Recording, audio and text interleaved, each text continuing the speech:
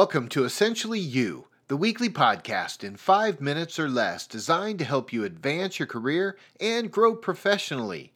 My name is Mark Mathai, and I believe that if you can rock your work, you can love your life. Welcome to the show.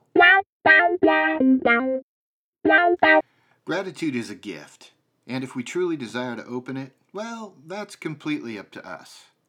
As a strength-based coach who studies and practices the science of positive psychology, I can recommend without a doubt that gratitude is the key to a healthy attitude, and I can go on. As John Maxwell said on one of his first books ever, your attitude in life will determine your altitude of life. What he goes on to say is that it's only our attitude about our work that will determine how far we grow our careers. Now, if you're not tracking with what I'm saying right now, riddle me this. When is the last time you witnessed a crap attitude getting promoted? For me, rarely, if ever, does it.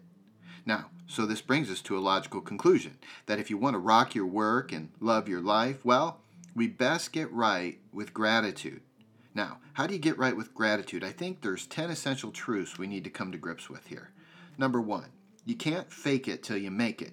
Gratitude requires authentic humility. Number 2, humilitas, or humility, is required for gratitude to take flight. Number 3, gratitude is required in all situations, even the ones that bring you to tears.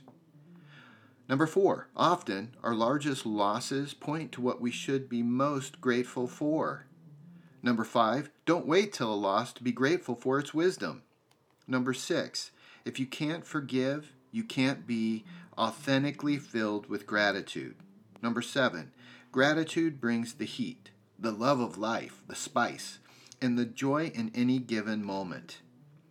Number 8, silent gratitude lacks authentic humility. Tell the world why you're grateful. Number 9, a person who is grateful during a pandemic will find joy and meaning in all of life. And number 10, recognize gratitude given or offered. It should be celebrated anytime it finds you. And I hope today finds you in a position that you can really rock your work so that you can love your life. And let me end with a quote. I awoke this morning with devout thanksgiving for my friends, the old and the new, by Ralph Waldo Emerson. Have a great day and be filled with authentic gratitude.